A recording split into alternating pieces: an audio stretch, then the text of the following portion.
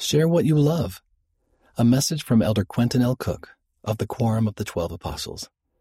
Your love for the gospel, for others, and for the Lord empowers you to share the gospel.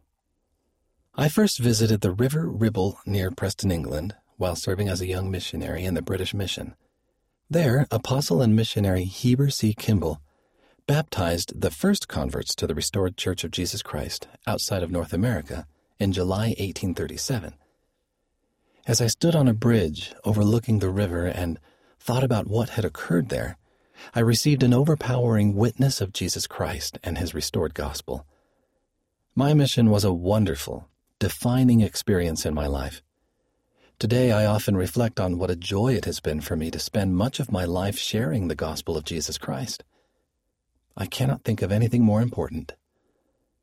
The need to share the gospel. Imagine you had been a disciple of Jesus Christ at the time of his resurrection. How wonderful would it have been to see him and hear his message. The risen Lord's overwhelming message was an invitation and command to share his gospel. He said, "Go ye therefore and teach all nations, and go ye into all the world, and preach the gospel to every creature." President Russell M. Nelson has declared that the gospel of Jesus Christ has never been needed more than it is today. We have the sacred responsibility to share the power and peace of Jesus Christ with all who will listen and who will let God prevail in their lives. The Lord needs you now. You live in a unique and pivotal time, the last dispensation before the second coming of Jesus Christ. The prophet Joseph Smith prophesied that before the Lord comes again, the truth of God will go forth boldly, nobly, and independent, till it has penetrated every continent, visited every clime, swept every country, and sounded in every ear, till the purposes of God shall be accomplished, and the great Jehovah shall say, "The work is done." Who is going to help achieve this? You. You don't need to be a full-time missionary to share the gospel. The Lord needs you now to make sharing his joyous, eternally significant gospel in word and deed a way of life and a part of who you are. Focus on love. The most important reason we share the gospel is that the Lord has asked us to. Sometimes this can be challenging, but I promise that as you focus on the Lord Jesus Christ and how much you love him and how much he loves you, you will be guided in your efforts. Your love for the gospel, for others, and most important, your love for the Lord will empower you to accept his divine invitation to share his gospel. Love the gospel. The Lord has said, "Learn of me." The more you study the gospel and learn of Jesus Christ and his sacred mission as Savior and Redeemer, the more your love for the gospel will grow. You share your love for the gospel as you live it. The Apostle Paul taught, "Be thou an example of the believers in word, in conversation, in charity, in spirit, in faith, in purity."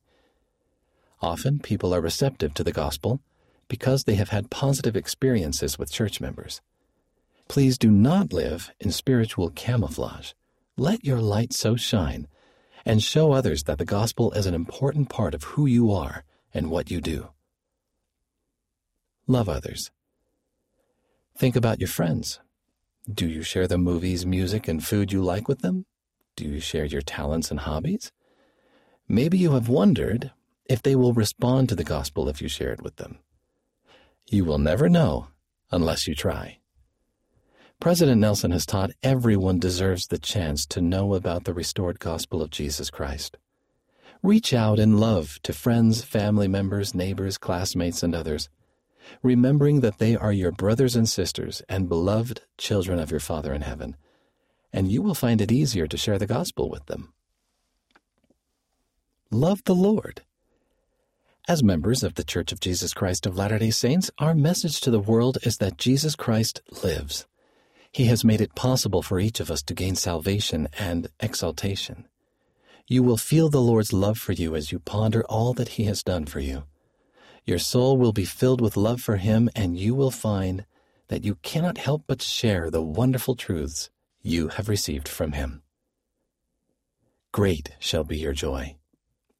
My spiritually inspiring experience on the bridge over the River Ribble as a young missionary brought me the eternal joy promised to those who share the gospel.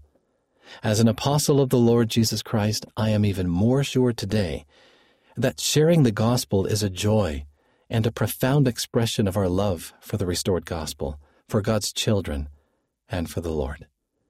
I testify that as you accept the Lord's invitation and share what you love, you help him build up his church and prepare the world for his return, when he will rule as King of Kings and Lord of Lords. I pray that you will follow him and share his gospel throughout your life. Get to know Elder Cook. He played a crucial role in the rescue of 4 missionaries who were abducted. He played in state championship games in both football and basketball in high school.